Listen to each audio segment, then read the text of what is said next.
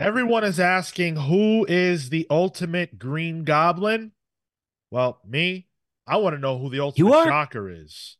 No, I'm not. I'm not. I want to know Whoa. who the ultimate shocker is. That's Because Walker? what? The ultimate shocker. Oh. Tyler got it. There Stop. you go. Um, welcome to Pals Pulls. This is a show where the four of us jokers are going to talk about five or more this week comics. So we've got Kale, What's up, hot dogs? Marco, Not a goblin, but a gremlin. Tyler, I just finished running, so I'm the one in the stink right now. and I'm Sean. We are happy to be here despite Tyler's stink. Thank goodness for, the internet and distance. And also, thank goodness for the fact that the internet allows us to connect with you all, the listener. Thank you guys for joining us. Thanks for listening. We've got, what are we doing? 6 books today? How Six? many? 6 books. We've got Ultimate Spider-Man #2. We've got Rise of the Powers of X, Powers of 10, #2. The Incredible Hulk, #9. Batman 144. Wonder Woman #6. And the Six Fingers #1. So, Whoa. You planned that? huh? You planned that? No. Oh. I didn't tell DC that they should release the 6th issue of Wonder Woman on February 22nd, 2024 to coincide with the Six Fingers #1. No, I did not do that. Oh, okay. It seems like a Sean move, I have to say. That's why I felt a little planned out. Just he was gonna swerve us at some point. I am strategic. I do like to strategize, but that deep I don't work. Mm.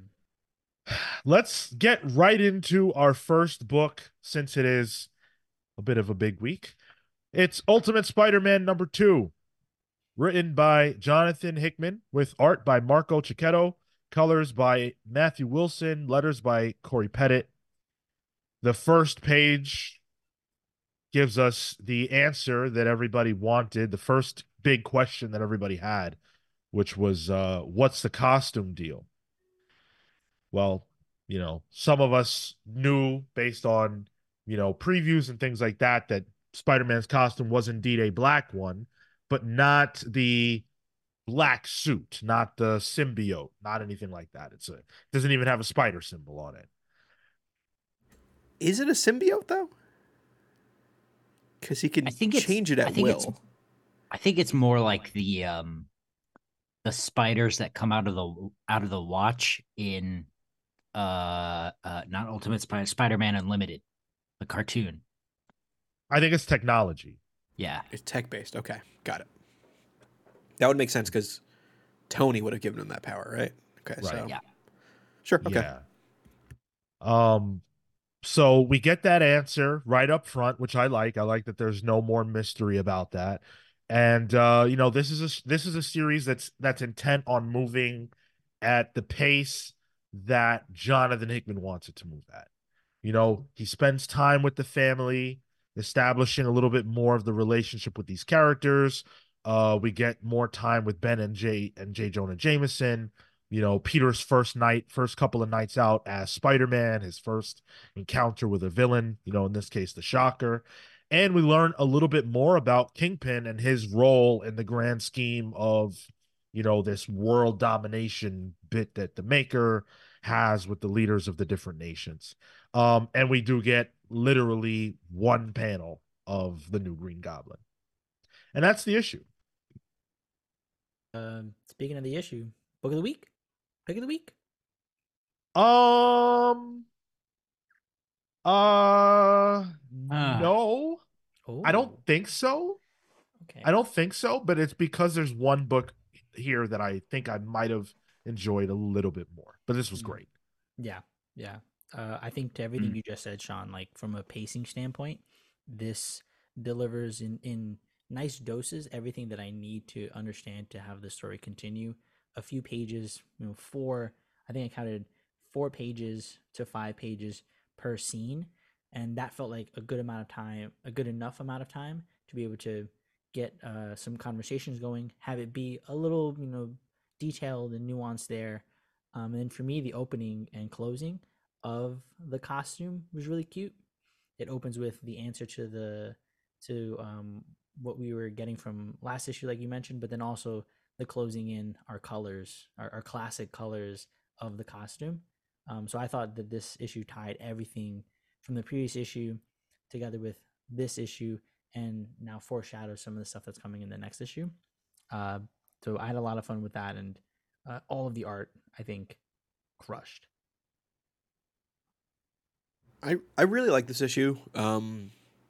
It's Hickman and Chichetto, so you kind of getting that in this, and I mean that in a positive way. I'm still not fully sold on this being a brand new status quo for Peter Parker that we've been gunning for years in a way. It doesn't feel totally different yet. Like I was half expecting Peter to have issues, with his back in the suit. Like maybe I wanted like an old Peter, and he kind of gets it in this issue pretty quickly. Even like the original Ultimate Spider-Man, at least learning the power set took a little longer. So I think I don't know. I don't think it's bad. I just don't see it being a totally different feeling thing that I was expecting. I can see that. I can see that. I think that Hickman is going to have to explain to us why it's worth Peter sacrifice or putting his life at risk while he is a father to children that definitely need his presence to be Spider-Man. He talks in this issue, Peter does, about the idea that he's lost something was taken from him that he didn't even know necessarily was missing. And now he's asking himself the question of, is it my responsibility to now live this life that was supposed to be mine? And I guess that's compelling, but he hasn't quite yet stopped to say, and I get, there just hasn't been time, but he hasn't stopped to say, is it worth me doing this thing that I don't even know I need to do and risk my life, risk my children, risk my wife, risk all these things? Is it worth it? He's got to deal with that. We haven't seen him come up against a real risk yet, though. Like he figures out he can take a hit. But same as any other shocker, it's no big deal. So I think once we start getting real villains in the mix, I think that's when we'll see the real adult questioning. He's just in the fun of it right now. Which I think is a good point, and it in some way mirrors 616 Peter, in the sense that when he first gets his powers, he's like, yo, this shit is amazing. Like, what can I not do? Testing the limits of what he's capable of and everything like that. And it's not until his uncle dies that he realizes, oh, I'm supposed to use this for the good of others. I could have stopped that. I could have saved him. So maybe here it's kind of like, hey, this is amazing. I feel better than ever. I look better than ever. I've got powers now. Why not? And then something occurs. Maybe it is Uncle Ben dying again. Maybe it's something that is new, that is that switch up that creates the catalyst for him to need to be Spider-Man. Dan in the chat brings up a good point here. It's the idea of unrealized ambition versus responsibility to family that's sort of being tackled, somewhat in this. For me, it's just I don't have that, like you said, Sean. I don't have that inciting incident yet. That's really driving the plot forward for me. But neither does Peter. Sure, and I think that's where it's just like, I know it's only issue 2, so that's why I'm giving it some leeway. But it's still there's nothing really there for me yet. The meat's not quite there. And I think a lot of times maybe that would bother me. I just feel like this is so freaking good. I'm blown away by the art. Like Chiquetto, if you asked me 10 years ago who's in your top 5, his name would have been in it. And for it to be, and it would have been for years. Years and, ago. Yeah.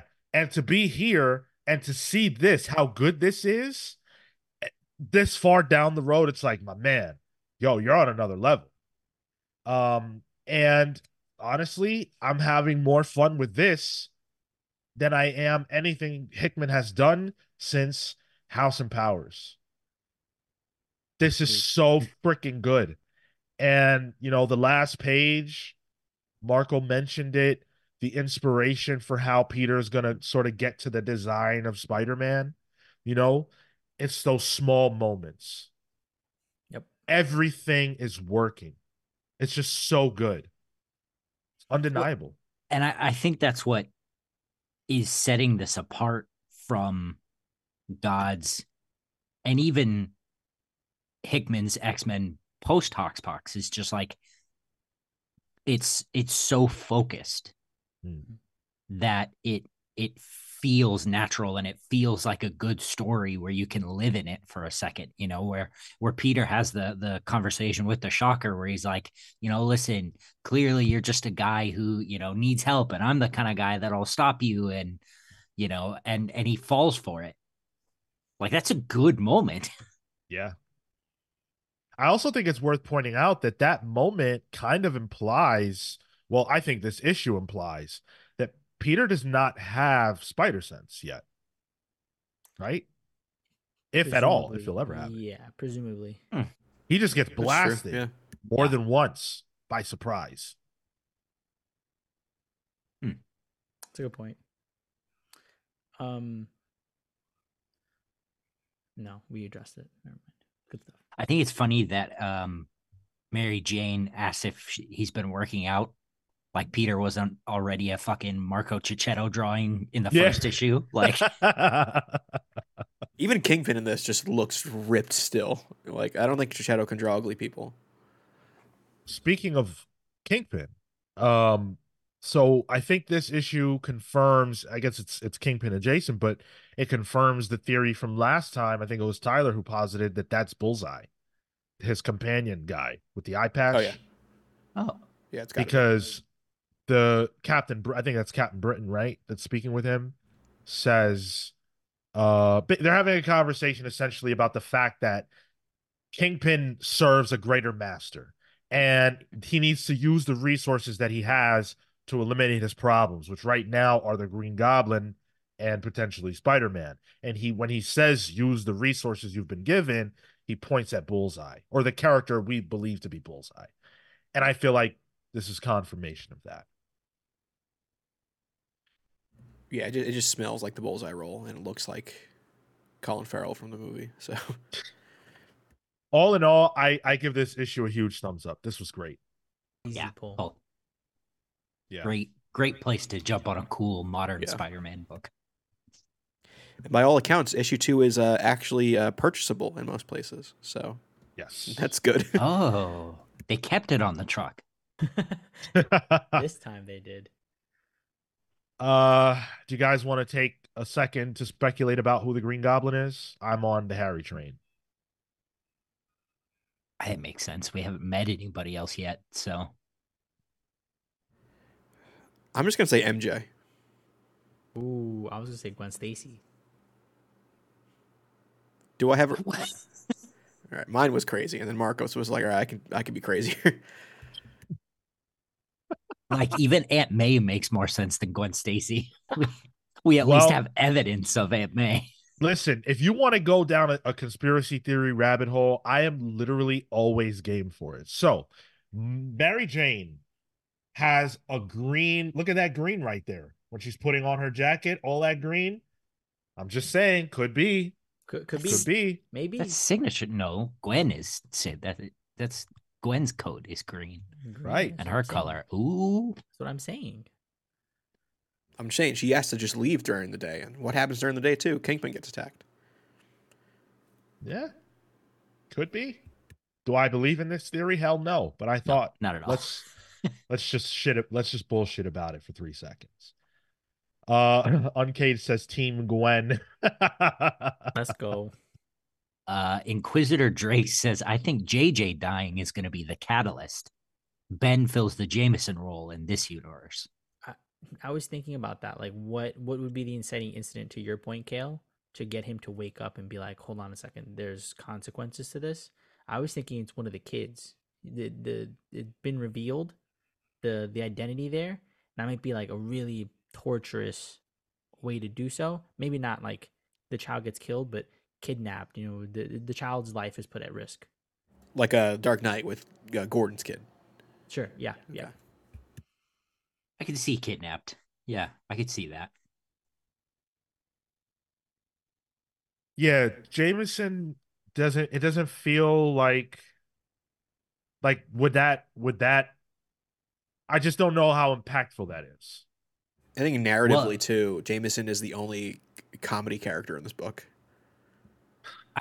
I think in this world that would be really impactful because he very clearly looks up to Jameson as a journalism father figure, whereas it seems like he has a bit more of a strained relationship with Ben. Not that it's bad by any means, but it's there is some distance there, probably because of May's disappearance. Whereas it seems like Jameson has uh taken him on and under his wing a little bit more. Well, according to Manny in the chat, the identity of Green Goblin is obvious. So why don't you I swear, if share? Manny's going to say Paul. He's going to say Paul. Come I on, know it. hotshot. Why don't you share? Yeah, share that with us now. Amin What says, if "What if Hickman pulls a one more day and it's MJ?" That's funny because that phrase "one more day" is actually used in this issue. Oh. Oh. Yes, I think it's on the last page. I thought it was Yeah. so funny. Hickman is such a cheeky writer. Well, and it's in reference to the red and blue costume, and also uh little May Parker. Is that her name? May? Am Yeah. I crazy? Yeah, it is. It Yeah. is May. You're right. Okay, Yeah, it's yeah. May and Richard. Yeah. And I'm pretty sure that's the name of their kid in one more day, isn't it? May. May Parker. I don't It's recall. Mayday, I think. Yeah, Well, that's yeah, So but it's May. that's Yeah. isn't that Spider Girl But I from feel way like back when. Peter and MJ's daughter is always May, no matter what iteration it is. I It think always you're winds right, up yeah. being May. Yeah. yeah. Manny thinks it's pretty obvious that it's Harry. Well, No. you show up 15 minutes late. We've already talked about that. Like Said that's it. you're not Scolding the listener. man. Who's Ned Leeds? Ned Marco. Leeds. Why? I mean, that would be that. Is that interesting if it's Ned Leeds? Especially when we don't know Ned Leeds here. Yeah, We that barely know him in the sucks. main universe. That I think sucks. I think Manny's right in this in so much that Harry is the obvious pick. He got introduced in the first Yeah. issue and he was kind of a weirdo. And then right after that, we go right to Green Goblin. But I think it's so obvious it's not the pick. I think it's Harry. I'm just saying, yeah, right, of course. But the point of the conversation was like, do we have, like, who is it? I don't know. Yeah, he's obviously right. We're just hoping for something better. What if it's Uncle Ben? No. He can't fit in that suit. That's true. Yeah. He just had to wear like a compression suit or something. Yeah, Ultimate Spider-Man's great. It's great. I can't wait to see what this is looking like in 20 issues. And I hope Hickman sticks around. I hope he's got the run in him. I really do. Marco saying no. I don't think I care about it in 20 issues either. Oh no, I'm gonna care about it, but I don't know that he has it in him to stick around that long. He's gonna pass it up because Oh. I feel like he's too much architect. It's like you lay the foundation, go do this other thing. Yeah. Because that really worked out with the X-Men. They're learning from their mistakes, Tyler. So this Saturday, we've got a very special guest joining the show live Saturday, 10:15 a.m. Eastern. When we do our normal show, you guys know the main show. We'll be joined by Sal from Comic Pop. He's going to come on. I'm sure most of you who listen to us probably listen to Comic Pop. You're probably familiar with that channel, even if you're not an active listener. He's going to come hang out with us for the show, and we're going to talk about the State of Comics YouTube. We're going to talk about, the comics that he's really into right now. Just get into a whole bunch of sticky issues. So I'm looking forward to it. It's been a while since we had Sal on the show. Most of you probably weren't even listeners the last time we had Sal on the show. So this should be a lot of fun. Hopefully you guys come hang out with us. And then it's a double dip of goodness because we're doing the Gavin Guidry giveaway, the Triple G. Ooh, we got the Gavin's Triple G. Yes, Gavin's going to be giving away a sketch card. And we're going to connect you with him to get that in your hands if you are the one lucky winner of the giveaway. Huge shout out to Gavin for agreeing to do that. And also, I want to shout out his book, Superman 78, which he is the artist on, and he is absolutely killing it. So that's going to be a lot of fun. Hang out with us for that. Of course, join us next Thursday at 6 p.m. for Pals Pulls. The listener pick poll is currently up. And we've got some good options on tap as usual. This week, it's 2 Marvel books and 2 indie books. So, Ooh. yeah, we've got Rare Flavors #4, What If Venom #1, Duke #3, and Avengers Twilight #3. It's still early with 3 votes, but I'm very happy in that Rare Flavors is ahead. What If Venom, written by Jeremy Holt? Yes, Yeah. friend of Whoa. ours. Their first Jeremy Marvel Holt. work, I believe. Yeah. Yeah. Not their first Marvel work, but their first Marvel book. Yeah. Yeah. Proper book. Oh, because they were part of the AIP. Yes. Yeah. Yeah. AAPI, the anthology book. Marvel Voices.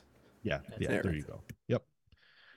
So get your vote on at youtube.com/thecomicspals under the community tab. Vote your heart. Everybody always says they want indie books to win the poll. In order for that to happen, you cannot vote for Avengers Twilight. I voted for Avengers Twilight. But if you don't want that to win, you've got to vote for indie books to get some of that spotlight on the show. Quick shout out to Patreon, patreon.com/thecomicspals, and all of our supporters over there. Really appreciate you guys.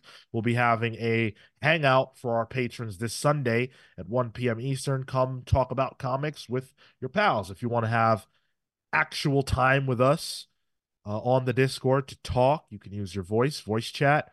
It's fun every single month. So join us over there and get involved. And of course, I want to shout out our YouTube channel members. Thank you all so much. Hope you're enjoying your exclusive early access videos, your emojis in the chat, and more to come. Thank you all for the support. Let's keep the comics reviews going. We've got Rise of the Powers of 10, #2. This is written by Kieran Gillen with art by R.B. Silva, colors by David Curiel, and letters by Clayton Cowles. Man, a lot happened in this issue, I guess. That's a perfect way of I describing guess. it. Because as soon as you said a lot happened in this issue, I went, really? Sean always says that, and he goes, but I don't know what it is. Well, look, I think that's apropos for the X books, at least some of them. These days. Yeah. Yeah. Somehow I feel like I always knew what was happening when Jonathan Hickman was writing the X-Men books. Unless not knowing was a part of it, in which case I was cool with that. But I'll put that aside. Here, it's just the mutants continuing their mission. They're trying to go and stop Moira. They're trying to stop Moira at an earlier point in time. Stopping Moira at this point is the only way to prevent the Dominion, the sinister Dominion, from ever, going online. This is like trying to stop Skynet. You stop it, and then it manifests in another way. They're trying to get to the source. And like Skynet, the way to stop it is time travel and killing a child. So, Yes. Yeah, absolutely. Yes. And this issue was just really dealing with that idea. So I guess maybe really a lot didn't happen. I look, I'm not gonna lie, I'm frustrated. I find myself frustrated. I really like Rasputin, and I enjoy her scenes, and Mm. she's very badass and kick ass. I referenced Terminator earlier. She's a Terminator. This issue makes me feel like she's not going to survive this. I think she's going to die now. I didn't think that before, but I think it now. Taking it She's to the she's being new X-Men future. yeah, she's being set up as like a savior in this book, which Hmm. is a bummer too, because like I kind of want to see her teaching a class at a mutant school. That's kind of cool. I think she's badass. I The I'll start off with the good things. RB Silva is still amazing. I think RB Silva is one of the best out there right now, especially for superhero books. And I think just art style wise, having him be on this finale sort of series is a good thing for Krakoa. I don't think the stuff is as good as House and Powers. I still can't get over bearded Xavier. I don't know what it is about it. It just throws me off every time I see him. Is it because the color of his beard changes every That could be issue? it. I did Word. so. That's what I was going to get to. I felt the colors were a little weird. Really? It's not a. He was colored by Marte Gracia on House and Powers, right? And this is Curiel coloring him on this. And I feel like the colors are a little inconsistent. From whereas I feel like Monte Gracia can really work with like lighting, changing the colors and changing the shadings of things. I feel like everything kind of stays the same color in this, and it's weird. And I don't think it works too well with Silva. But like the story, man, I'm so checked out. Like I think it's written better than the other book that's in this thing. What's the other one called? Like I can't even remember it. All of the Fall. house. Fall Yeah. of House, yeah. Like I think this feels like it's at least written well. It's just the story itself. It's like I just don't care. I don't care about this enigma that is this hive mind of Sinisters together. I like how this book even introduces the Dead X-Men team, which we already had in Dead X-Men #1, and pretty much explains how they're just Plan B and doesn't really matter. So it writes off that Nice. book. Right. So this book felt like it was in between several different books, right? Mm-hmm, mm-hmm. Yeah, yeah. Like we maybe should have read this before Dead X-Men, Yeah. maybe. Yeah. But even then, it does not explain how the Dead X-Men come back. Yeah, and it even says as shown in Dead X-Men 1 and 2 at some point. Like, They didn't show shit in that book. yeah, And Dead X-Men 2 isn't even out yet. right. Yeah. Yeah. And I like I'm very sure, like, look, this is actually a solid, it's a solid issue. Like it's not Kieran Gillen does a fine job. I really don't have any problems with, what Gillen does here for the most part. Like the idea that Hope is able to manifest a gun out of particles from the air or whatever was ridiculous to me. But whatever. That's a Gillenism. I'm just good. I think connecting that to Cable though makes a lot of sense. Sure. Sure. I'm just generally like at the point, and maybe it's not even good review material, but I'm just at the point where I'm ready for this to end, and everything that happens that's not that just adds more questions that I'm not necessarily interested in. Like now in this issue, it's revealed that Moira and Nimrod are going to partner up, and it's like, okay, nice. Was that Nimrod? I Was thought that that not Nimrod? I thought it was the Sinister thing. Oh, I'm sorry. I'm sorry. Yeah, you're right. You're right. She turns away from Nimrod, and Yeah. then she sees the Sinister thing, and they're partnering up. Yeah, and it's Okay. like, okay, why? Well, I everybody guess, else is. Can't beat him, right? Join him. yeah. This isn't what I thought we'd be looking at here at the end. I, I at the very least, I think outside of story, man, I've kind of felt differently about the art. Like I'm no longer understanding and tracking on the like where this nets out to. I think the biggest frustration came with that the one of the what is it, the legend pages. The infographics. the They're infographics. Like, illegible in this book. I had no idea what I was supposed to read with that, like how the timeline was supposed to work. And then at some point it said the 37 other lives of Moira's whatever specimens. And so once that hit, and I'm like, okay, hold on a second. I'm supposed to have reference for all of these things. I'm supposed to have an understanding of how these things piece together. And I don't. I have a loose memory of, oh yeah, that was a thing that happened, but not how it then ties back to this. And that feels a little disappointing because I already feel like I'm scattered. And if I'm feeling scattered and you're trying to give me an infographic to consolidate these things, you've lost the readership. I found the serial killer codex and the Six Fingers to be more understandable than these infographics in this book. Yeah. Yeah. I think it's it's going out with a whimper, and that's unfortunate. I didn't hate this issue. I just, the trappings of Moira, Sinister, even Nimrod to a degree at this point are just really like worn thin, and no one, absolutely nobody is doing anything cool Yeah. except for Rasputin occasionally tearing some shit up. But outside of that, everybody's doing something that they've been doing that's not interesting and borderline doesn't make sense. And that's my struggle. So I am really checked out. And I'm saying, even though this issue's not bad, it's passable. I'm going to pass on it. I'll show you something cool, Rashawn. Can you open up the right after the title page, flip 2 pages? Got some Asuka ass Neon Genesis Evangelion ass shot.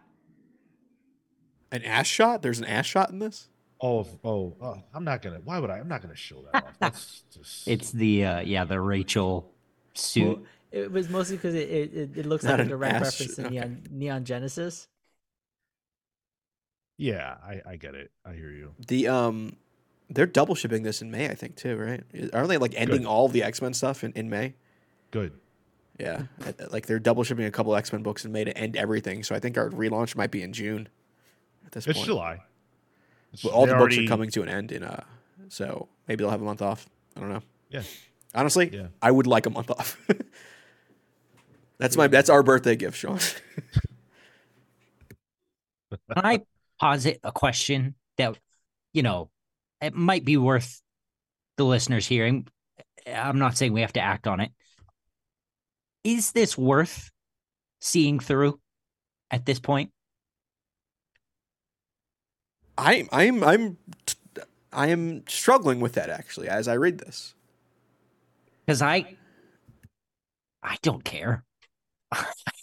I've been checked out. I've been checked out a long time, and I didn't think I could be more checked out. Here I am, I think and we've been criticized often about like kind of saying the same thing over and over again, and I'm not necessarily saying that we're doing that because each book, as samey as they are, they are different enough, but like it's all coming to the same endpoint that none of us care about. I think the more exciting books right now in the X-Men line are the stuff like Wolverine, that Sabretooth War. It's fun. X-Force is kind of fun right now, even though it is technically still part of Fall of X. So I think there's stuff on the peripherals, but like these main two, it's just they're not jiving for me. Let's put up a poll right now. Do you guys want us to finish out reviewing the X books? Yes or no? Do you want us to continue reviewing the X-Men books until the end, or do you want us to take a break until, the relaunch? Philosopher King says if they stick some kind of landing, it's worth sticking with. If they botch the ending, it's a waste of time. A lot of ifs. I feel you. That is quite a gamble. And I'm going to be reading them either way. There's no part of me that wants to stop reading this for the simple fact that I started this 5 years ago. I'm not checking out. There's no way. It's really a question of, do you want to hear what we have to say about this series going forward, or have you had enough? because I mean, in 2 weeks it's we're getting the better X-Men book with Ultimate X-Men #1. So Oh yeah, dude. See, like the stuff around, like you said, Tyler, the stuff around, but the Fall of X stuff, I don't know, man. I'm putting up the poll right now. Give me 1 sec. We've already got Amin says it's about the journey. Philosopher King piped up again and says, seems like the lead up to the end is so bad it's hard to believe they'll give us a good ending. Maybe jumping off is the best idea. And Uncaged says, I have to keep going. This is my first X book run. My shop warned me, so here we are.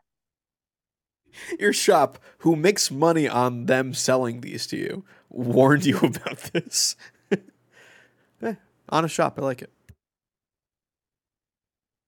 Robotters is right. He says Sean has the entire collection. No way he taps out now. You're absolutely right. In fact, I was asked by a listener, Atomic Hound, to show off my stack of all of my X books from this Krakoan era, and I was starting to kind of like gather some things, and I was like, "Yo, this is going to be insane.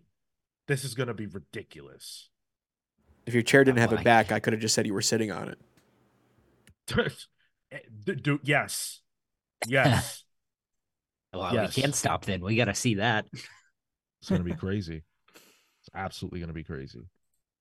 Ooh, Dan is a good point. These segments have been instrumental in me not trying out X-Men books again, so it's useful that way. Glad to be of service, Dan. Vengeance says to BH, I've had enough because I've been hearing the same things about Fall of X for weeks now. I get it. I totally get it. And I've seen like other reviews that are more that are happier about what the books are doing than ours, but I don't know. Around these parts, it's not going well. I would love to know what they're seeing that we're not. Well, yeah, I mean, other people are hotter on Gillen and Duggan, and I'm not Yeah. actually. I loved Marauders. I thought Duggan's Marauders was awesome. Gillen is someone who I generally enjoy, so for me, this is more of an aberration than a standard. But I don't know. We'll refer back to the poll a little bit later. I want to keep things rolling. Let's talk about the winner of the listener pick poll. To the surprise of nobody, The Incredible Hulk #9. Written by Philip Kennedy Johnson, who we recently had on the show. Go give that a listen if you have not. With guest artist, and they specified that in the credits, which I thought was interesting. Danny Earls, colors by Matthew Wilson, letters by Corey Pettit. I literally feel like I just said those names. That's because I did. They're all over the place. This issue is it takes, I mean, I wouldn't even say it takes a beat. It's following the same story. The cool thing about this, this status quo that Philip Kennedy Johnson has put together is that, you know, the Hulk is being chased by these entities that want him to get into the fold. And there's supernatural horror and monsters at every corner. So him and Charlie stumble upon yet another town that's got some bullshit happening in it, and in the midst of that, he's dealing with, this elder or eldest that's trying to come for him. And sends, the form of Betty after him to try to get Bruce to give the Hulk over to her. Or over to it. When I say it, I mean this entity. Which I think is such an interesting premise, right? The idea of that Bruce has an opportunity, and I don't know if this has been done before. He has an opportunity to physically separate himself from the Hulk and let the Hulk be its own thing. And Bruce says, I can't do that. The Hulk is the most dangerous weapon in the world. He's putting it on himself. He's saying, I cannot burden the world with this monster uncaged. I have to be that vessel to contain this beast, no matter how this destroys me. I love that wrinkle on Bruce. Sure, that's happened before. I don't Feels have like enough too Hulk much of a knowledge to be trope. able to say yes or no. I'm not well versed enough, but this is the first time that I'm seeing it. What I really like about this series so far, and this issue is just another indication of it, is how much the procedural nature of it just works for the Hulk. Like going into this town, another monster to fight. It maybe tackles a certain part of the Hulk or a certain aspect of the Hulk or his partner. And then we have a cool monster fight. Like it feels like the Wandering Hulk from the TV show almost in a way, just mixed with like a high horror element to it. It's a simple premise, and I think it just works really well. There's a lot of monster stuff in the Marvel Comics universe that just isn't played around with enough, and this even introduces more stuff from it, from like actual like folklore and stuff. Like the whole the story is called Frozen Charlotte, and I was like, all right, that can't be. There has to be a reason for that. So like I looked up Frozen Charlottes, and it's a whole folklore about these little China dolls that have that people put in cakes and stuff. It's kind of what the king cake baby is in a way.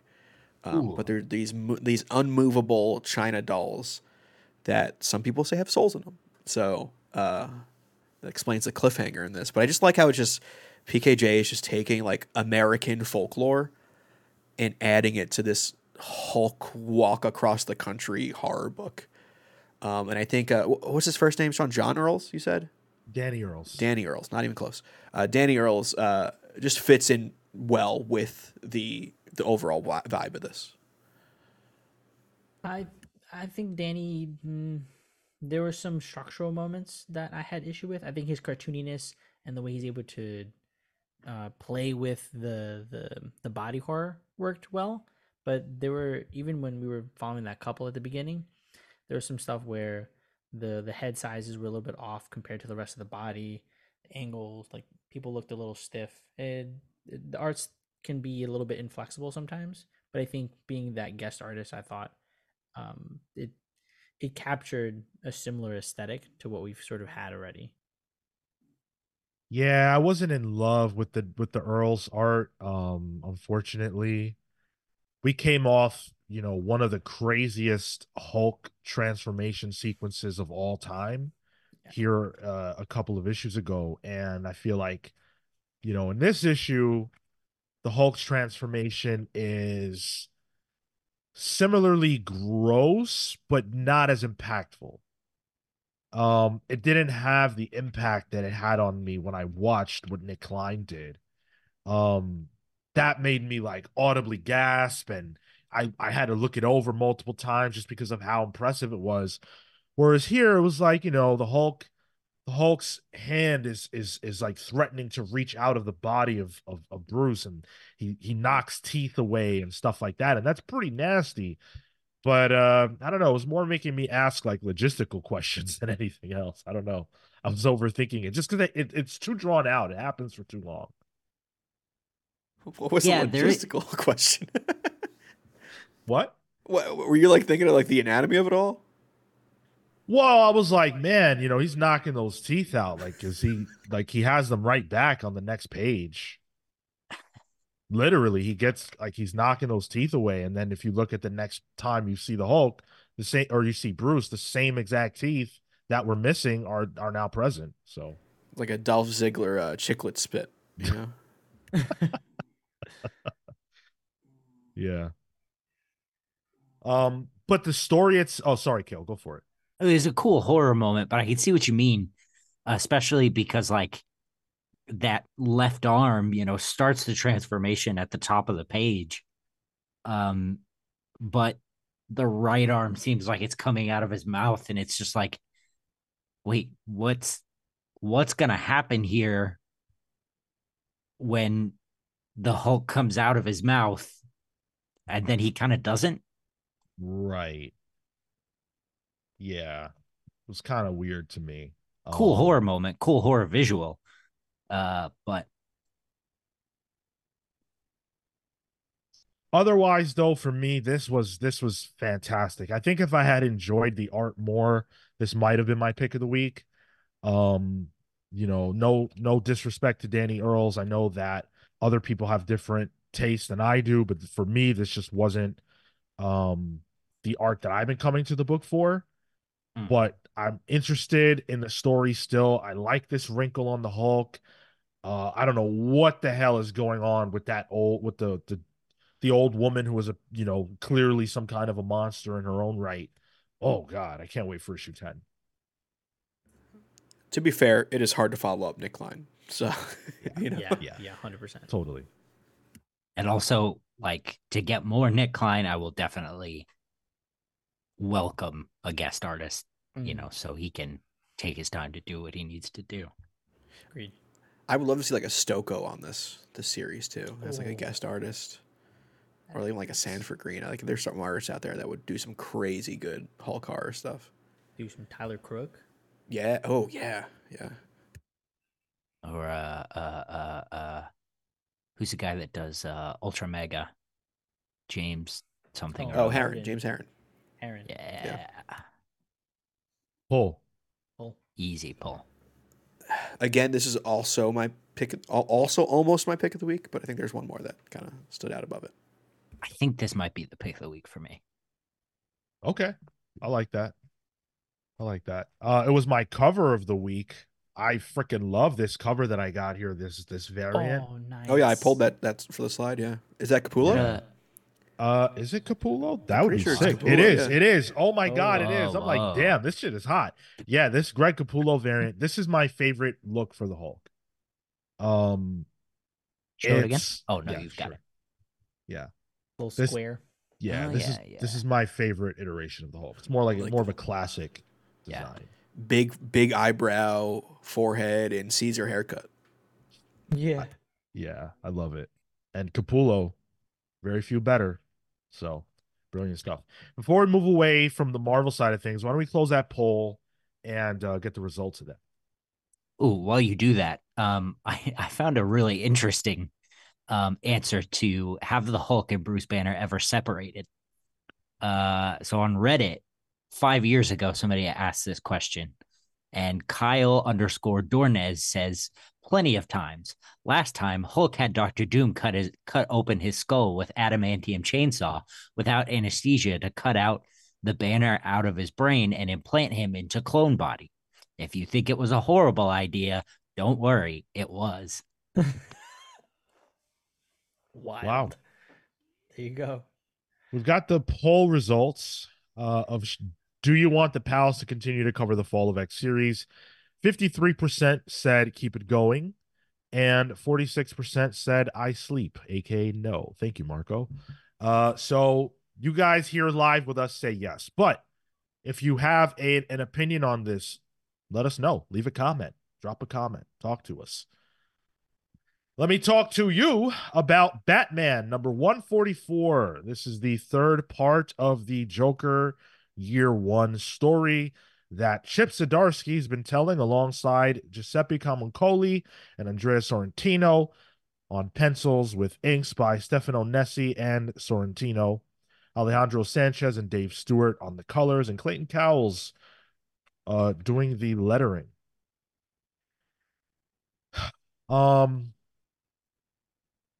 I really want someone else to talk about this. I really do. Well, I mean, there's nobody. This is like a standoff here. I can. Did you recap it, Sean? You want me to? Sure. Yeah, if you can, yeah. All right. So essentially it follows up between these two timelines, I guess, that we've been seeing, the future and the past. And, in the past, you have this breakout fight that happens at the police department where we get the reveal of who the Red Hood's leadership really is, and the Joker's involvement. It's pretty much a huge fight, which that part I liked. And then, to be honest with you, I'm not fully sure what we were supposed to get out of the future part of the book. Nope.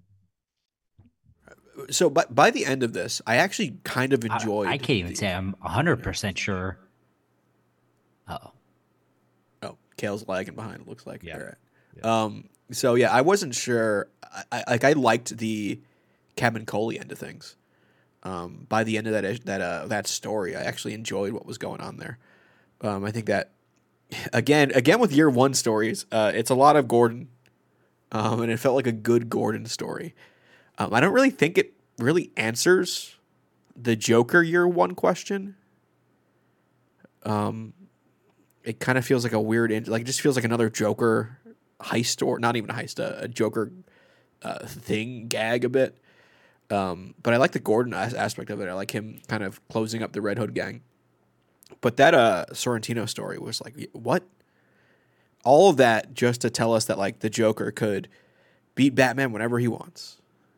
So the whole idea of this whole 3-issue year Joker year one is to just posit the fact that the Joker is better than Batman in the end. I don't know. This just reeks of, hey, I have extra stories that were already made, and I need time to catch up on my main story, and I need to fill this in. Dude, last week when we reviewed the second one, I said this felt like a backup that was stretched out and made the main story to give a break to oh my God, help me. The main series Jimenez. Thank you, George Jimenez. Yeah. How could I forget that? Jesus Christ. And I read this week, I can't remember the source, so don't take it as fact, but I read somewhere that this was originally supposed to be a monthly thing to give a break to Jimenez, and DC wanted it done over the course of 3 weeks instead.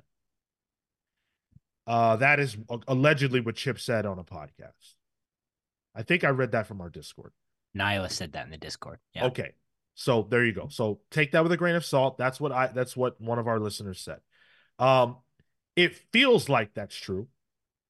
This ends in a way that's like, whoa, it's very abrupt. What did we even get out of this? Like I don't feel like Chip puts a point on anything at the end. You know, like this is what you're supposed to get. If you got nothing else, this is the point. And I'm not sure what that was from either story. I agree with Tyler. If you just look at this in a vacuum as like, hey, look at this from the lens of Jim Gordon, if you focus on that stuff, solid. Like, okay, great. But I don't know what I was supposed to get out of this about the Joker, other than the fact that he's better than Batman at making multiple personalities and just at being a beast.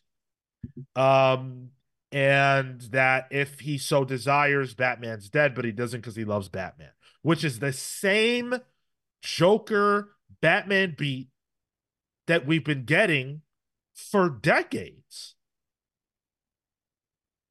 And outside of the Commissioner McLeod, there's no cohesion between the two stories. There's nothing thematically tying the two together.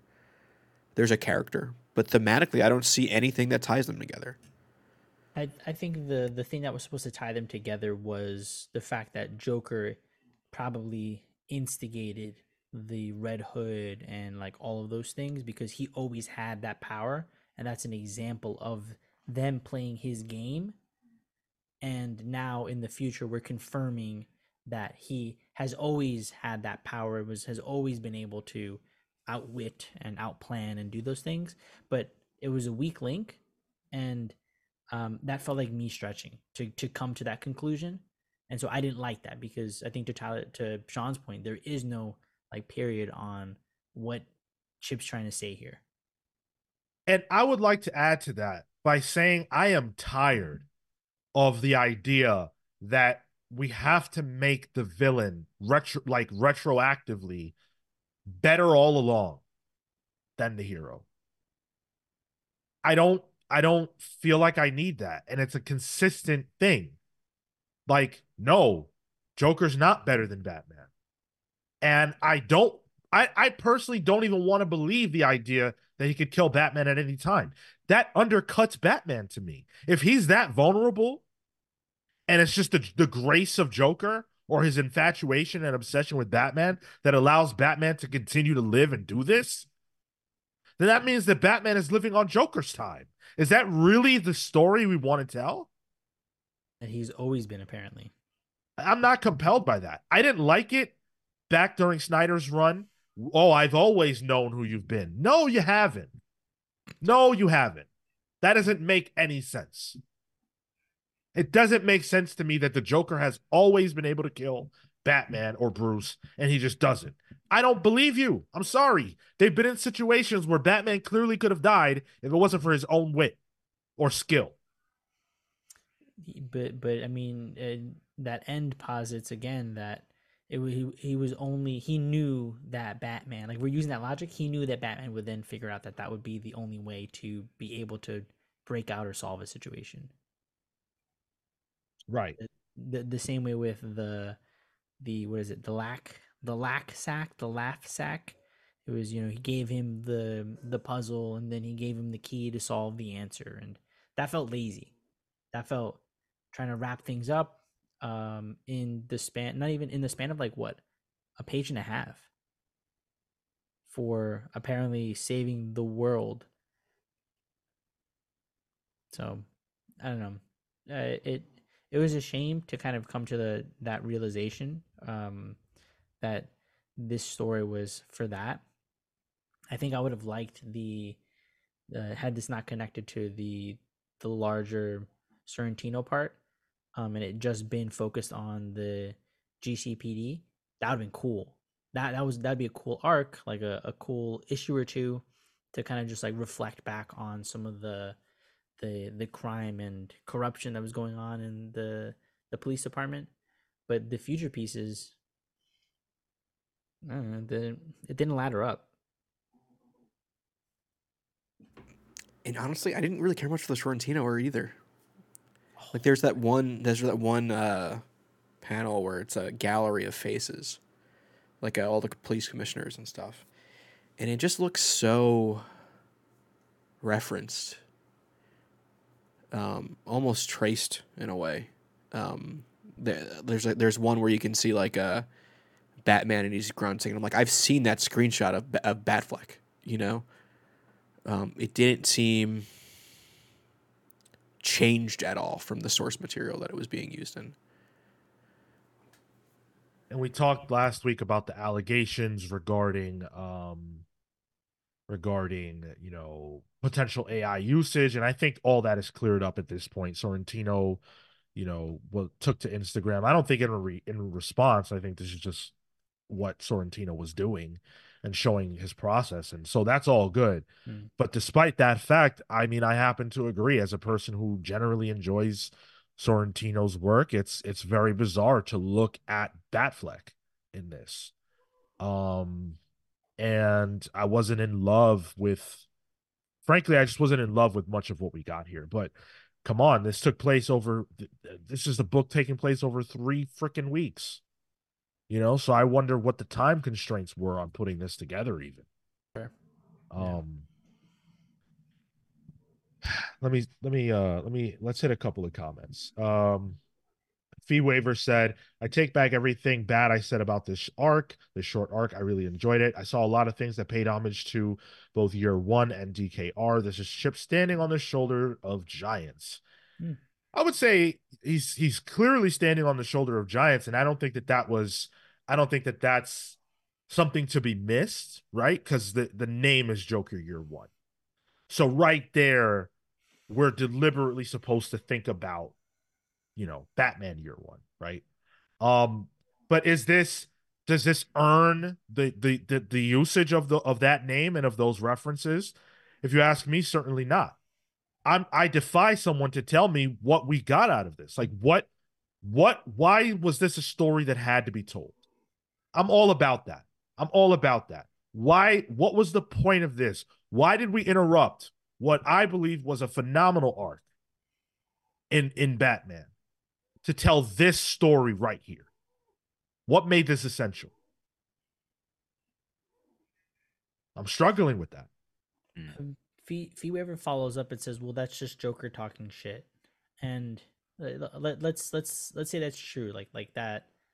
That's what this ultimately is. Is then the end goal of Joker not that he's better, but that he's trying to rattle Batman's core, like who he believes he is, as a person, as somebody who's trying to do good in the world, and get him to feel like he's in his head. Yeah. But then he's not actually better. I mean, I don't even care about the verbiage. I care about the what's happening in the book. I mean, the Joker seems to have every advantage. The book tells us as a matter of fact that the Joker was able to do the split personality thing better than Batman. That is what the book says, not Joker's mouth, the teacher himself. Mm. That's a fact. And that's what Chip chose to go with. And I struggle with that. And I get that it's a convenient excuse to explain the three Jokers' angle of things, and get that out of the equation. But I didn't need this to be the answer to that. I would just as soon as just them to never acknowledge it. If this is what we were going to get. If anything, this has inspired in me a want for a Sorrentino horror Batman book, because man, this continued to slap, and in particular the second page, there's this 3-panel sequence of Batman in the center looking up at the stairs, a blank set of stairs, and then the Joker right there, just slightly off center, and kind of in this creepy leaning over position, following him. That hooked me immediately. Yo, this guy is going wild. If only they had a label that they could put a book like that out on. Tyler. I don't know. I would just as soon had skipped this whole arc. Yeah. If you are questioning whether or not you should read this arc, I would say it's an easy pass. I personally didn't get anything out of this. I'm not saying that the like we said earlier, the Jim Gordon stuff was great. There is good stuff here, but I don't think that this is essential. I think if you remove this from the equation, how the last arc ended and how the next one seems to be about to go, I feel like this is a stopgap and there's great things ahead and behind, but this is a pass. And even if the rumor that this was supposed to be a thing to help them catch up, but DC wanted it done in 3 weeks, negates the catch up for them. So like it even loses its purpose outside of the text of the comic. Well, that's fucking DC for you. Yeah, that's true. That's what that is. I'm saying pull on this in this arc. This felt like a filler arc for sure, to borrow some anime terms, but like a good one. I don't think it led into anything, but it was good filler. Hard to disagree. Pass. I don't get it. I just don't get it. I've been sitting here racking my brain trying to figure out why the sound of bats can negate the Joker poison, trying to find even some thematic reason. The writer in me is doing cartwheels trying to make this make sense. And to make supersonics clear a virus. I don't get it. I don't get it. I'm sure there's something in there about, they're the same. They're two sides of a coin. When one goes, the other will. I don't know, man. Let's keep going. Sorry, enough. Chip, you couldn't get it this time. I wanted to hit on this comment we got a little while ago. It's unrelated, but it's from 7SVN, who is a new name that I haven't seen. I always like to make sure we respond to those kind of comments. So 7 says, I'm a bit late to ask, but I'm kind of curious. When you have the chance, what aspect of the lore/world building of the new Ultimate Universe are you guys interested in learning more about? So, first of all, I would say if you're curious about our thoughts about the Ultimate Universe, we have reviewed every issue of everything that's come out so far. So, we do have that backlog for you to go through if you so choose. But we will still answer your question. My answer is that there's a lot of interesting top end stuff going on. I'm very curious about how the overall arcing story is going to go. They set up a compelling idea. Maker And all of these other characters, the clones and everybody else, are stuck in this, this dome, right? And time outside the dome is progressing, time inside the dome is progressing. We have no idea what the hell is going to come out of that. Um, and it seems like the story is going to be about the war, about who will win the world before the dome opens. And that's compelling to me. And I think Ultimates is going to be the book to read for that. I like the faction based nature of the world building.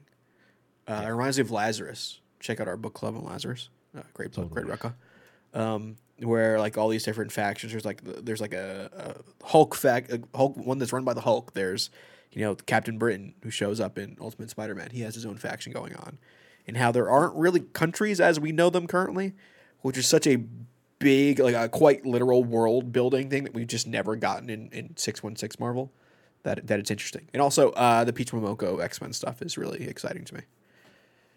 Yeah, I was going to leave it that. That's the most exciting thing, I think, from a creator standpoint. And her bringing her sort of ideas to the table to introduce to the broader Ultimate Universe now is going to be really interesting to see how that plays with, from an aesthetic perspective, more Western comics. So curious to see how that nets out. And the currently the play on Spider-Man, that's been cool to see how we get our knowledge used and sort of twisted slightly in fun ways, and that's fleshing out the world in uh I think in an inventive way, and it's being done really well. I think I need the Ultimates. I think for lore and world building, everything still feels, at least in the titles that we have, everything still feels too similar. Hmm. So I would like to get into the nitty gritty of that. Thanks for the question. And hopefully you are subscribed. If you're not, everybody listening, hopefully you guys are subscribed. It helps us out a lot. We're on the road to 2,000 subscribers. We're trying to hit that in the first quarter of the year. So we've still got some time. Help us out. Help us get there by subscribing. Let your friends know you enjoy the show if that's true. And of course, super chats are open if you guys are so inclined. Become a channel member if you are so inclined. We thank everybody who chooses to do those things. Let's talk about Wonder Woman #6, shall we? This was written by Tom King with art by Daniel Semper. We have Tamu Moret on colors, I think. I'm trying to find I the believe so. Yeah. yeah. I should be able to do this book by heart at Yeah, this it's the point, same though. one. 6 issues. And Earlier. Clayton Cowles on the letters, right? So I pretty much had it. Um, this was my favorite issue of Wonder Woman yet, except for the Sovereign. I was as I'm reading this, I'm like, oh, this has the action and forward progression that Sean's wanted, but it's all narrated by the Sovereign. I am to the point where I might drop this book because I can't deal with the Sovereign's narration anymore. I can't do it. It's brutal. I skipped a lot of it. And I hate skipping dialogue. I feel like that's like almost a sin, but I can't do it anymore. I'm not doing this anymore. This issue was hot, right? The artist fire. Semper can draw Wonder Woman for the rest of his life if he wants to. Grail looked amazing. Giganta looked amazing. I mean, my God, this is just an amazing comic book from a visual standpoint. And I would give it to Tom King as well, because obviously a lot of the direction is on him. So these big moments are coming from his mind, a lot of them, I'm sure. The fight is fantastic. Wonder Woman versus all these enemies of hers. I thought that was fucking cool. But every single time that I wanted to get lost in what was happening, I couldn't do that because the Sovereign would not shut the fuck up. And he's talking about things that we are seeing happen. And that is the cardinal sin of comics. We all know it. I don't care who it is. That you don't do it. It's every issue. It's every page. It's every page. Sean, did you read Supergirl Woman of Tomorrow at all? I got through like the first 4 issues or something. Okay. I got to go back and It's finish. it's very similar to this in so much that there's a lot of narration where it almost feels like prose in a way, accompanied by art. So I think that's the technique he's using here as well. It's been his big thing is just continued use of it's super verbose. Like that's been his whole thing for the past like 2-3 series, and it's this. It has its moments because I think there are effective usage of narration here, but to the earlier point, when it's continuous and it explains what's going on the page, you're also doing a disservice to the art because I want to see the art. You're getting in the way of larger pages. You're getting in the way of splashes. You're getting in the way of even more cohesive panel transitions. Because there's definitely moments where I had to slow down to read a caption in order to get to the next page because there's still continuity there, and I should be at some point just flowing through panels because there's so many moments here where like the punches are happening, but I gotta be reading a text box. The punch is happening, gotta be reading a text box. Like that hampered quite a bit. Would you consider that possibly a lettering issue with placement of boxes? No, it's a writing issue. Okay. I think you correct like a good letter, a well lettered page. You don't notice the lettering. You absorb it completely, but when it becomes too much and it affects your reading of or your transition between panels, I think that's when it becomes an issue because it slows the book down. Um uh Dan asked, did everything still make sense when you skipped it? Yes, because almost every single thing the Sovereign says is related to what we are looking at in the moment. It's just, it's actually incredible. And I found myself thinking something that's kind of messed up. I found myself thinking like, why has no one reined this in yet? Yeah. You know, I'm gonna read a passage, and I want to say this. I love Tom King. I really do. I met him. He's a nice guy. I got to interview him. That was one of my favorite moments from that Comic Con. It was awesome. I have nothing against Tom King, but I'm gonna read this right now. So here we go. This is from Wonder Woman battling with Giganta. In retrospect, our strength was our error. We had correctly estimated that a blow of this vastitude would render the woman unconscious and docile. However, as noted, to achieve such a fine and unexpected wallop, we were forced to deploy the swan as a decoy. Thus, when the surely fatal blow was delivered, your mother was not alone beneath the onslaught. No, the shattered bird was there as well. To save her foe, she defied all limits. Rather than being driven into the muck, she braced herself, her hands outstretched, her fingers driving into rock. The princess caught the Washington Monument. That is the curt explanation for how she survived.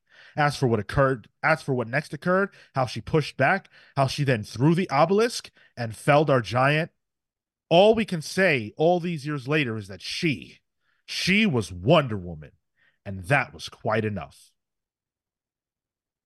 That's what the Sovereign said.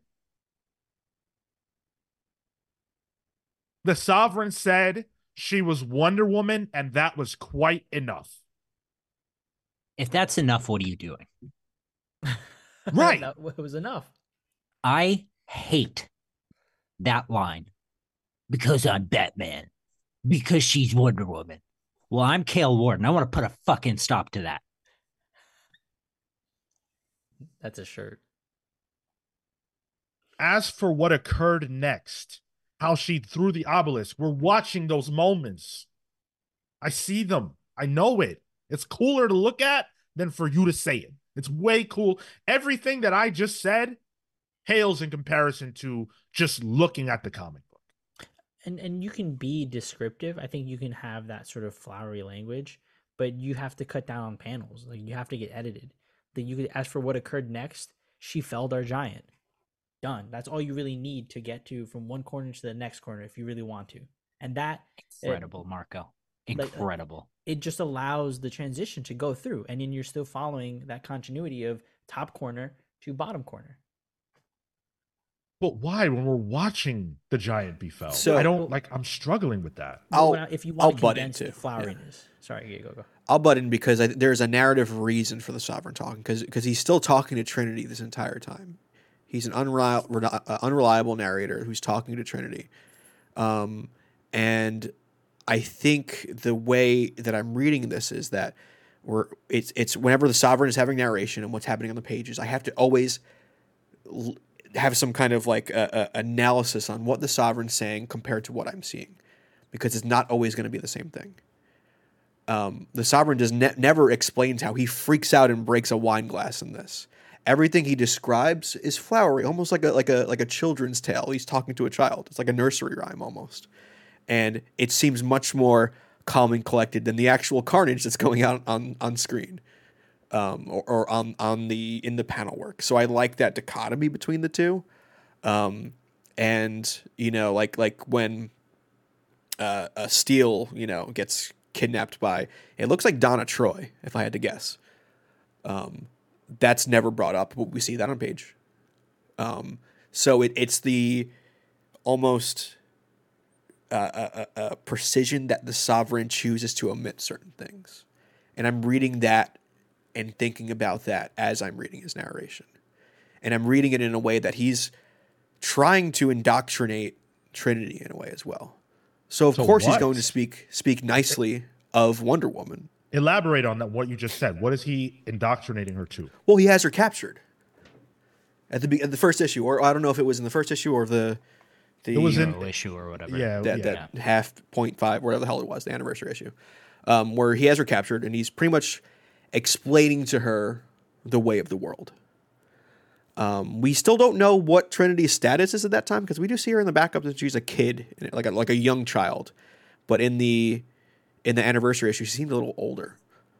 So I'm viewing this as Trinity is the real end game, and this is just him talking about Wonder Woman and trying to paint a picture for who he wants Trinity to view her mother as.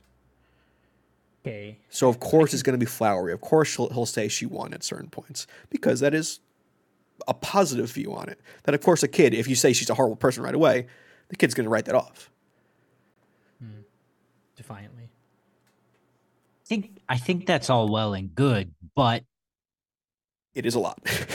it's a lot. This book, the text of this book doesn't need to be Moby Dick for me to get that. It doesn't breathe. It's nonstop chatter. Like I just can't. I mean, look, if it works for you, that's great. But to me, this is indefensible. Like I really want to get lost in Grail fighting Wonder Woman. That's cool as hell. The setup was that awesome, but it's like I just can't stop seeing Sovereign dialogue. My God. that half page split where it's Wonder Woman just got destroyed by the Washington Monument and then threw it, and then she looks up and then Grail is there, and like I know Grail hasn't been in much, but this book actually has done a decent job to show that she means business, because like I don't even think I read that Grail story. Sorry, Jeff, but I didn't read Dark Side War. So I thought the book did a real good job of that, and then like seeing her beat up already. So I think the art is phenomenal. I agree, Sean. And I think it's funny how whenever this is just how it is, whenever Grail and Wonder Woman see each other, it's on site. Like it is on site. It's Peter Griffin and the chicken. I love that's their dynamic. And makes a good point. Why isn't Trinity talking? She's just sitting there listening to this shit. I put my headphones in. I can't stand the Sovereign. It's been 6 issues of this. Like Trinity's Yeah. got to get tired of this at some point. This device that Hickman, or I'm sorry, that King used has for me worn out its welcome. This is the first arc, and this is the close of it. I'd be totally happy for that to go away. I'm pretty sure it won't. I know that King comes from novels, and that's where his base is, so I totally get that. But far be it from me to tell King how to do his job, but I feel like this is overkill. I don't mind. He's been doing this long enough now. Like he's won several awards. Like he knows better, or he Well, should know better. the one he won a lot of awards for was the one where he did this. So, Right. It's a Uh, validation there, and I feel like I want to go back to that one though. Like give it a proper try. oh, it's phenomenal, dude. But again, this might just be where one of those things where like this needs to be your thing as a reader. Sure, Like I'm sure, yeah. eating this shit up. Fair. This is like Ethiopian food for me. I'm getting my fingers in it. It's getting messy. I'm hungry, guys. I I'm out. I just I read this and it was more of the last issue. It was more of the issue before that. It's This just and I understand. I understand it's cool to see heroes fight supervillains. I'm with that. But again, this is just stuff being thrown at Wonder Woman and her coming out on top because she's Wonder Woman, because she's Wonder and Woman. that's enough. And that is enough.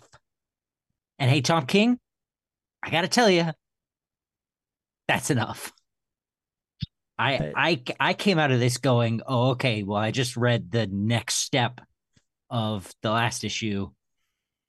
What am I doing here? was this pick of the week for you, Tyler? And This was my Sean? pick of the week. Yeah, yeah. Actually, I think the last 3 issues have been my picks of the week when they've been out. I'm really enjoying this. Yeah. I think so. Yeah, I think it might have been. It sucks because the actual happening in the issue, the things that occur, I really, really, really liked, but I don't think that I can look past the sovereign stuff anymore. And I'm happy that for some people this is like that Wonder Woman run, but for me, I'm very, very much looking forward to this being over. So, we'll see. Um Also, I'm looking through that issue of Wonder Woman 800 right now, and is Isn't she she? captured? Yeah, she just walks up Isn't to him, Chase? doesn't she? Isn't She's she just Yeah, in there. she jail? Yeah. ain't So captured. yeah, we don't know the actual context of her being there. We just know he's talking to her. But isn't there a scene where like she's in a jail cell or I something? I have it could open right yeah. now. I could have I sworn I have it. remembered a jail cell scene too, but yeah. There Yeah. is a jail cell scene, but I think he's in jail. I'm reading it now. Oh. Oh, So it's like a yeah. Hannibal Lecter situation then, trying Yeah. to control from the jail. Okay, I think it still stands, but Yeah, I mean in the chat, TK going for the 5,000 word per page competition, but his rival is Cy Spurrier. Yo, how you do my man Spurrier like that? Dan says Spurrier and King should write a book together. The art will only be visible in gaps between captions. It's just prose. man, I'm liking that Flash run too. Yo, it's good. It's weird. That's what I will give it. Stop. It's good. Yeah, this I is literally the Sovereign. He says this is the story of how she defeated me because Trinity asks him to tell the story because Wonder Woman won't tell him. At some point, I'm pulling my phone out. I'm throwing my headphones on. I'm hitting up Batman. I can't You're stop. watching Family Guy on your phone. This book boring as hell. I just like, when are we going to get to the mystery at hand? Never. All right. If we continue to review the series, that'll probably be up to y'all. But I'm gonna pull just because I really, really, really enjoyed the fights, the art, the fights, all that stuff was great. Um, yeah, we'll see what happens going forward. pull. Pass on this whole thing. Oof. Let's get into the Six Fingers, written by Dan Waters with art by Sumit Kumar, Lee Lowridge on colors, Aditya Bidikar on letters, Tom Muller on the designs of this. I Good to noticed see that his too. name. Yeah. Yeah. Got a good get after this X-Men stuff. And so this is tied into the One Hand book that Rom V did. We read that, what was that, last week, 2 weeks ago? 2 weeks ago. Yeah. So this is directly connected to that. And This book made me feel the way that I wanted that one to make me feel. I really, Hmm. really, really like this. This was my pick of the week. Oh, Yeah. This did that world Interesting. building that I think we were asking for. Yes. Yeah, I think narratively the one hand had to be done first to set up the murder mystery of it all, but I think this does a better job of establishing the world. And maybe, maybe Waters has the advantage in the sense that he does get to come in, and do those things. Maybe Rom had to do some heavier work, but I felt like the character work here, like I really got connected to this main character and his story. And I found myself not always sure what I was looking at and not always sure what was going to happen or where things were going to go, but always compelled. Like the very first page, right? I'm showing it right now on the screen. To me, this looks like a sex scene. yeah. I thought that was sex happening, and it's definitely not. um, and that was one of a few times where I found my expectations being slightly subverted. Um, and we do get to see more of the world through this main character's eyes. And I feel like we get to see him take so many actions and make so many decisions in just this one issue that give us a pretty good idea of what kind of man he is. And it also establishes a mystery about this guy that is actually compelling and leads me to want to see where this is going. And also the mystery that connects the two, like who's going to solve it first, because they're kind of solving the same mystery. Yeah. One deals with memory loss, and one is more of a procedural crime story. Yeah. I Yeah. don't. I actually had the opposite feeling as you. I felt like we got too much out of this one. Um, in reference to who this guy is, how he's connected to the one hand, um, which is the point of the book, I guess. But um, I don't know. I found this to be a little too indulgent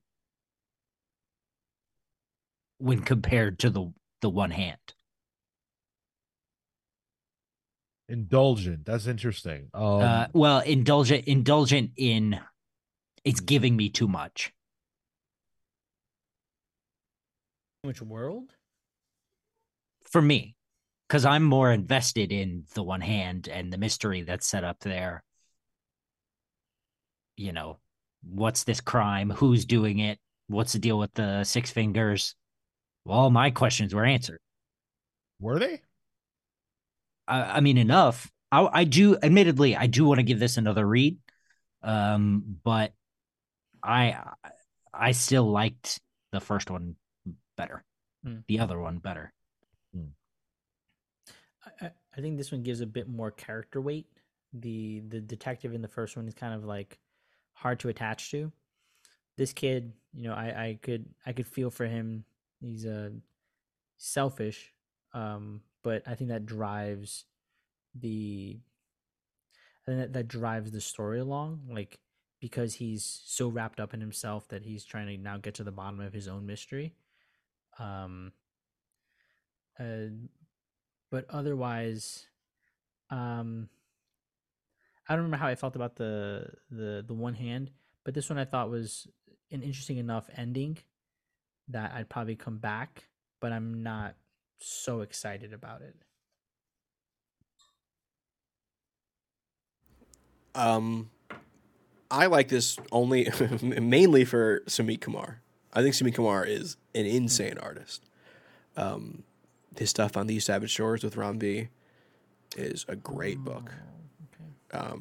He also did a Man Bat miniseries, which I don't know if anyone read it, but it was really good. So like that alone on our Ram V adjacent book, I was like, hell yeah, let's do it. And I like the world building in this a lot. The idea that there are these synthetic, almost robot bodies with human souls in them is really interesting, especially when you're dealing with a serial killer. Because like, are you killing someone at that point? You can have that kind of discussion. Because if they're just synthetic, is it a person at that point? So the idea of what is a person can be brought up, which we got a little bit of that in the one hand with the sex worker that was also a robot. I think it's interesting. I really like how each of these issues ends with a preview of the alternate issues next issue, the alternate books next issue. I think that's a real good way of getting you hooked to keep reading both of these side by side, even though the stories are different. And I even like almost like the Seven-esque little bump that the main detective from the one hand bumps into our lead character here in one panel. Which was like, all right, that's like Kevin Spacey's total creep, but that character in Seven, I thought that was a good bit. I'm having a lot of fun with this. This was almost my pick of the week as well, but Wonder Woman kind of just beat it out. Yeah, I had a lot of fun with this. This made me care about where the mystery is going. Um, and now I have an investment in someone in this world. And that's important for me to be able to continue on. If the detective guy is the actual like overall protagonist, that's cool. But as it stands right now, I'm more curious about what's going on with Johans, the main character of this book. But I like the fact that these books are interconnected, and it's going to be fun to see how that plays out. You don't see too many things like that in the indie space, so it's a fun gimmick, Yeah. and this book posited some ideas that I'm very curious to see fleshed out further. So I'm hooked. I'm in. Yeah, all in. Hey, this was $4. That's pretty good. $3.99. Love to see Ooh, it. love that. Wasn't six? Missed opportunity. Oh man. Vengeance said maybe Trinity is using her last one, forcing Sovereign to talk. She didn't even have to. If you go back to Word. 800, he's ready to talk. Obviously, he's freaking ready to talk. My man can't shut up. He loves talking. His favorite thing to do is talk. Start She a actually, podcast. she actually used the other lasso to try to get him to stop, and this is still him talking. It doesn't work. Yeah. Yeah, it does exactly. She have a mute lasso out of those three? Yeah. Oh my goodness. So we're gonna interview Sal this Saturday, which means that we're not doing a full show. We're not gonna do like all the news and everything that's been going on. But this has been a pretty crazy week. Like a whole bunch of stuff has happened this week. It's happened while we've been on this podcast, essentially. A lot of DC news happened, or at least right before we went live.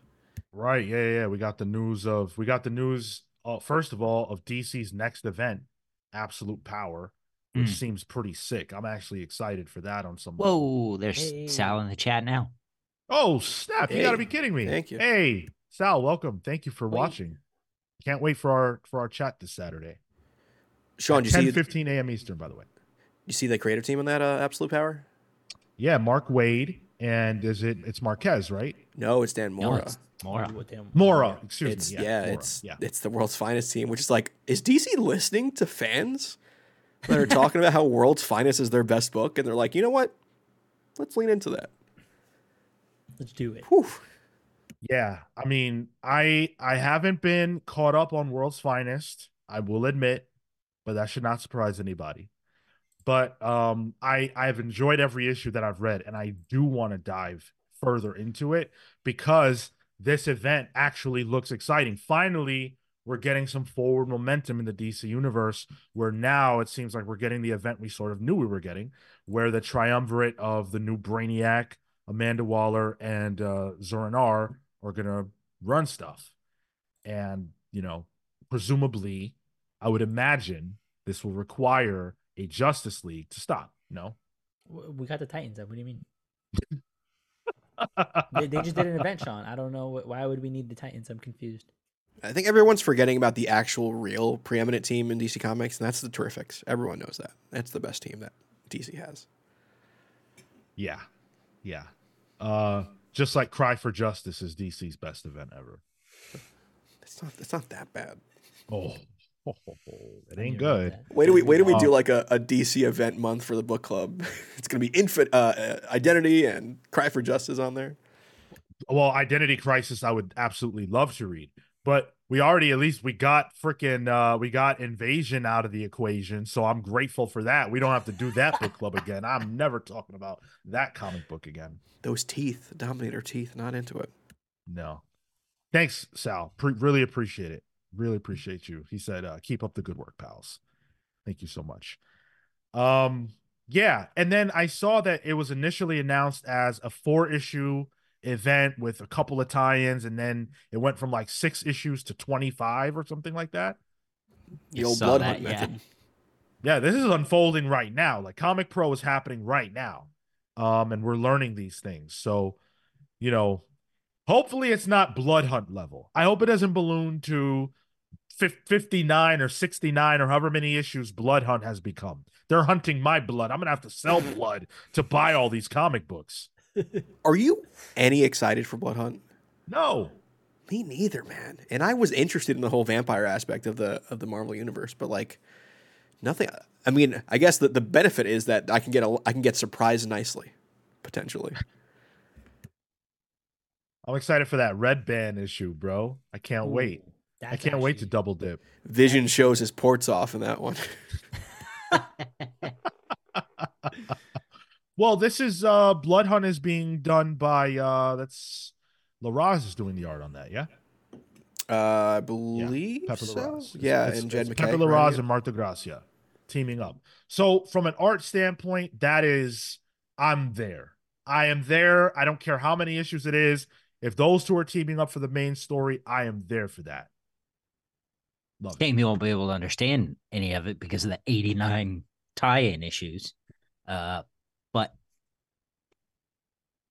And Jed McKay is going to be doing the writing on that. So, you know. I mean, that's sort of more of his Moon Knight thing, which we've liked. So Yeah. Yeah. But which actually reminds me, I had a question that I wanted to ask. I totally forgot about it. Is anyone, chat or you guys, reading Avengers still? And if you are, is it better? You're still reading it. I am. It's the same. Okay. It's I like it, but I don't think nothing's gonna be lighting your socks off. Yeah. Okay. Fair enough. Damn. And I wanted it. I was like, should I jump back in? Like maybe I was too harsh, but Do it. I have a question though, Sean. yeah. You're not reading it, right? Right. You still buying it? You know what, Tyler? this question. That is an absolutely phenomenal question. And I'm going to tell you something. This is totally true. From the year probably 2004 or 5 to last year, I own every single issue of Avengers. Whatever the main Avengers title was, I have every single issue. Until now. So you have all of Jason Aaron's run. I have every 50 single plus issue. issues. Which you didn't read, right? No. I did not read. You missed out on the first Vampire Gorilla Man? 10 or- Come on. Bam. What? Cosmic Khazar in that book. Jason Aaron's Avengers gets a little wild. Wow. And this is the straw that broke your back. Interesting. But, well, a lot of that has to do with my new initiative, right? Which we're Sure. going to get into my stack here in a moment. But Yeah. a lot of it has to do with the fact that if I'm just not enjoying something, I shouldn't buy it. And I wasn't enjoying Aaron's Avengers, but I kept buying it because that's just what I'm programmed to do as a Marvel and DC drone. Your new, since you named it, you said initiative, Sean. I think your new motto should be drawing the line at no more than 9 in terms of how many books you get every week. I can't do that shit. We review 5 here. But I nine's the only thing that rhymes with line, so you kind of have to. I can't. No way. But speaking of my stack, my weekly purchases, let's get into the stack. This is where everybody places their bets about just how many books I purchased this week. And if you're right, you get a no prize.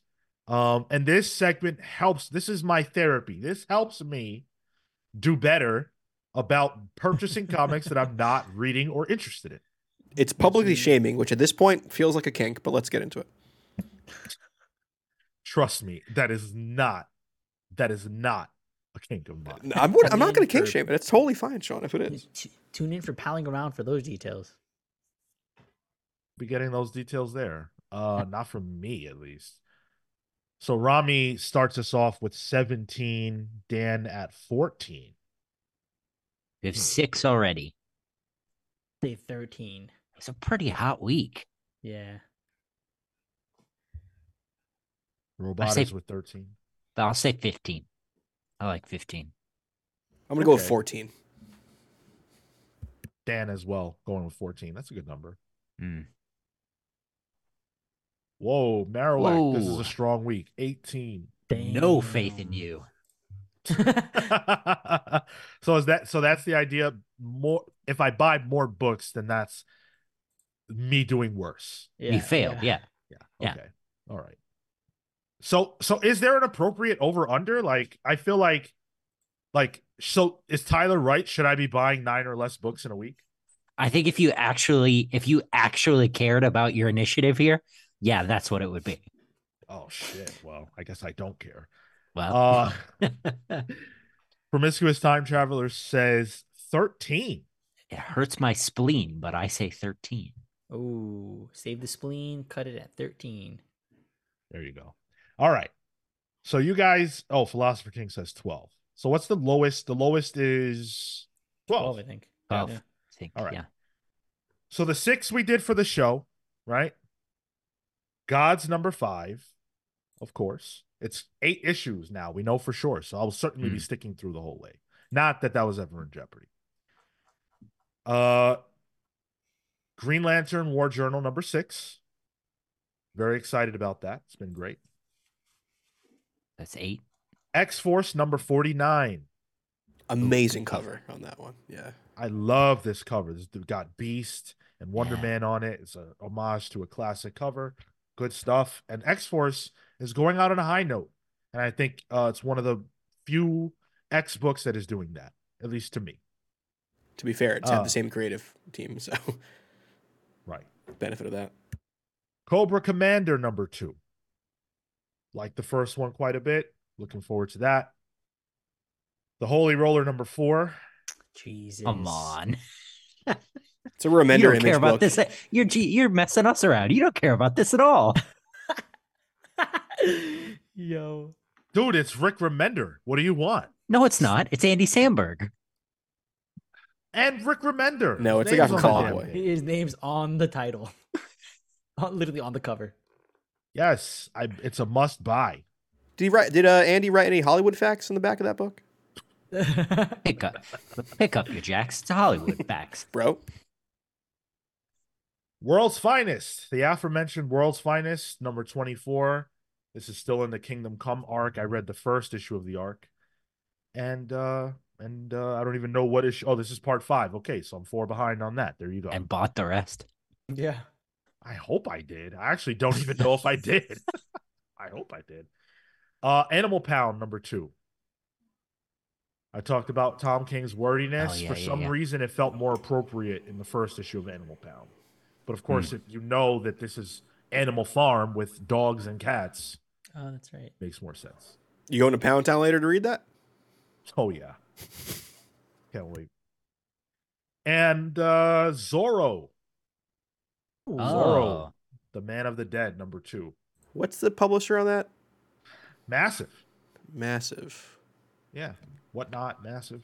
Oh, yeah, I keep forgetting the name of that place. That's it. 14. 14. Tyler right. Who else was right? Dan was right. And yep. 13. Yeah, there were more books I could have bought. There really were. How do we throw this And yet on you like bought Holy Roller. how do we throw this on like sportsbetting.com? How do we make actual money off of this? I know, right? Look, I would love to figure out a way to put some money in people's pockets through my purchasing habits. Of course, though, I would not take any side money to rig the amount of books that I buy. Yeah, and if we start seeing the number go up, then we know where that money's going. But look, I skipped. You gotta give me a little bit of credit, okay? Because I didn't buy Titans. Titans came out. I didn't Ooh, buy it. I'm off that. surprising. Oh shit, I didn't buy. Oh, that was Guardians annual. Yeah, screw that. You didn't buy Spawn 350? Oh damn. Nah, So I've been down on Spawn. yeah. Spider-Boy McFarlane didn't is make it. revealing an action figure of himself tomorrow, so I'm pretty excited for that. Are you Oh, serious? Yeah, yo. He's- I'll stick around for that. yeah. Yeah. Hell yeah. I just got the I Captain c- Carrot. Like the McFarlane action figures are gotten pretty good. So I might need that. he's got a baseball cap and everything. So it's only a Yeah, silhouette. of course. It's very Bendis era Avengers the way they teased it, but it's clearly him. So Sean, Hell no, yeah. no Spawn 350, the big marker issue. Fucked up. Hey, Doc, Man. you haven't been listening the past 2 minutes? there's a We've been- distinct. So Sean, there's a book I know you've picked up the first issue of. You didn't pick up the second issue. Uh-huh. Hellblazer. Oh, I got that one. How? Oh, I would no. It's also saying something that you're not picking up the Sentry. Nah, dude, to me that issue Yeah. 1 was not it. I just No, I'm can't. with you. Yeah, I just could not bring myself to buy that. Who's on that? Country. Oh, newer creators, or at least new to me, names that I was not. Jason Liu writing it with David Cutler on art. Yeah. Okay. I think I've heard those names before, but yeah, it's not. Yeah. So, and I even skipped Luke Cage Gang War. You want to call me an asshole for that? I'm sorry. I'm all about, Luke Cage is the man and everything else, but Had I to get just, Holy Roller. no, I stopped. I stopped. I don't even think I bought the second issue of Luke Cage. Oh, I couldn't. I was like, wait, what? I'm pretty sure we saw it on the show. I couldn't. I wanted to, but I just couldn't. I couldn't. And Marowak Oscuro says nor Nightwing. I don't buy Nightwing. I tried. I think I tried like one issue, and I knew, oh, it's not for me. I'm good. That's wild. I'm trying to find my way into Tom Taylor, and I don't think I found it. Not at DC. It's Marvel- the out of continuity stuff. That's where it is, Cal. Dark Knights of Steel. Yeah. Not interested. His X-Men Red and his X-23 were both very good. I believe it was called Wolverine at the time. It was Wolverine. It's all new Wolverine. It's phenomenal. Yeah. Very and good. He also did what did he do at Marvel that was really good? Dark Ages. It was pretty good. Oh, that's right. Yeah. Oh, was that? Yeah, that was him. It was out of continuity sort of story as well. No, but did you finish reading that one? Yeah, it was good. Yeah. Okay. Yeah. Okay. I think I only got the second issue, and I was like, I don't know. Yeah, I read the first one and I had enough. Yeah, I just can't get into Tom Taylor for whatever reason, but I know that he is a darling. People love his work, so that's cool. But just I haven't, outside of Marvel, I haven't been able to get it. I haven't been able to get into it. All right, the next time that we will be live with you is this Saturday at 10:15 a.m. Eastern, and we will have a very special guest. We said it earlier. Sal from Comic Pop will be joining us. Super excited for that conversation. You like Sal? Surely you are a fan of Comic Pop. Most of you that listen to us are a fan of his stuff. So it's a perfect marriage. Come hang out with us live and listen to the conversation. I think it's going to be a lot of fun. And you have a chance at the Triple G, the Gavin Guidry giveaway. He's going to be giving away a piece of sketch art. And we will get you with him to figure all that out after we determine a winner. And it's real simple. All you have to do is show up. It'll look very similar to what Tyler is holding right now. He's got an original piece of Gavin's art. That's Wildcat, right? Yeah, mascot of the show. Right? He says like he hasn't been staring at it for months. The mascot of the show is actually Director Bones. That's Yeah, right, yeah, yeah, who yeah. is merged into Wildcat and it's sort of a transmogrification sort of thing. It's Yeah. Director Wildcat Bones. I don't know what happened. Yeah. Yeah, we got to refresh those pictures. in Whoever back, wins the too. giveaway should ask for Director Bones. Which honestly might be the easiest thing for Gavin because it's just a skeleton, cool. really. But Dude, if I was what I don't even want to think about what I would ask for if I was eligible. Check his shop, dude. He's got him up. He's got some good shit up there. Yeah, good point. Good point. Yeah, and check out Superman 78 also by Gavin doing the art there. It's real good. So we'll be back with you Saturday. Sal, giveaway. It's going to be a lot of fun. Patrons, we'll see you guys on Sunday on the Discord server. We're going to just have a hangout, chat about our favorite books that are out right now. Maybe we'll play a game if you guys are so inclined. It's going to be a good time. And then Tuesday, right here, Tuesday, 6 p.m. Eastern, we are doing our book club. The Superman Month Book Club poll winner was Man of Steel by John Burns. So we're going to be live dissecting that, talking about that. And I don't believe any of us have read that, right? Not I. So it'll be our fresh takes. That's the very first time, to my recollection, that has ever been the case on the book club. Look at that. So the new format already working out. I'm just gonna imagine we start the show and then Marco is like, "Oh, I thought we were supposed to read the Scott Snyder one." Are we not? Is that not? I Oh started. no, that was Bendis actually. Bendis did Man of Steel. That's what it was. Snyder did Uncaged. Right. Yeah. Unchained? Untamed, yeah. Uncaged is a good friend of the show. And yes, exactly. All right. Thank you guys so much for watching. We will see you Saturday. Until then, take care, and we'll see you then. Take care, guys. See you next week.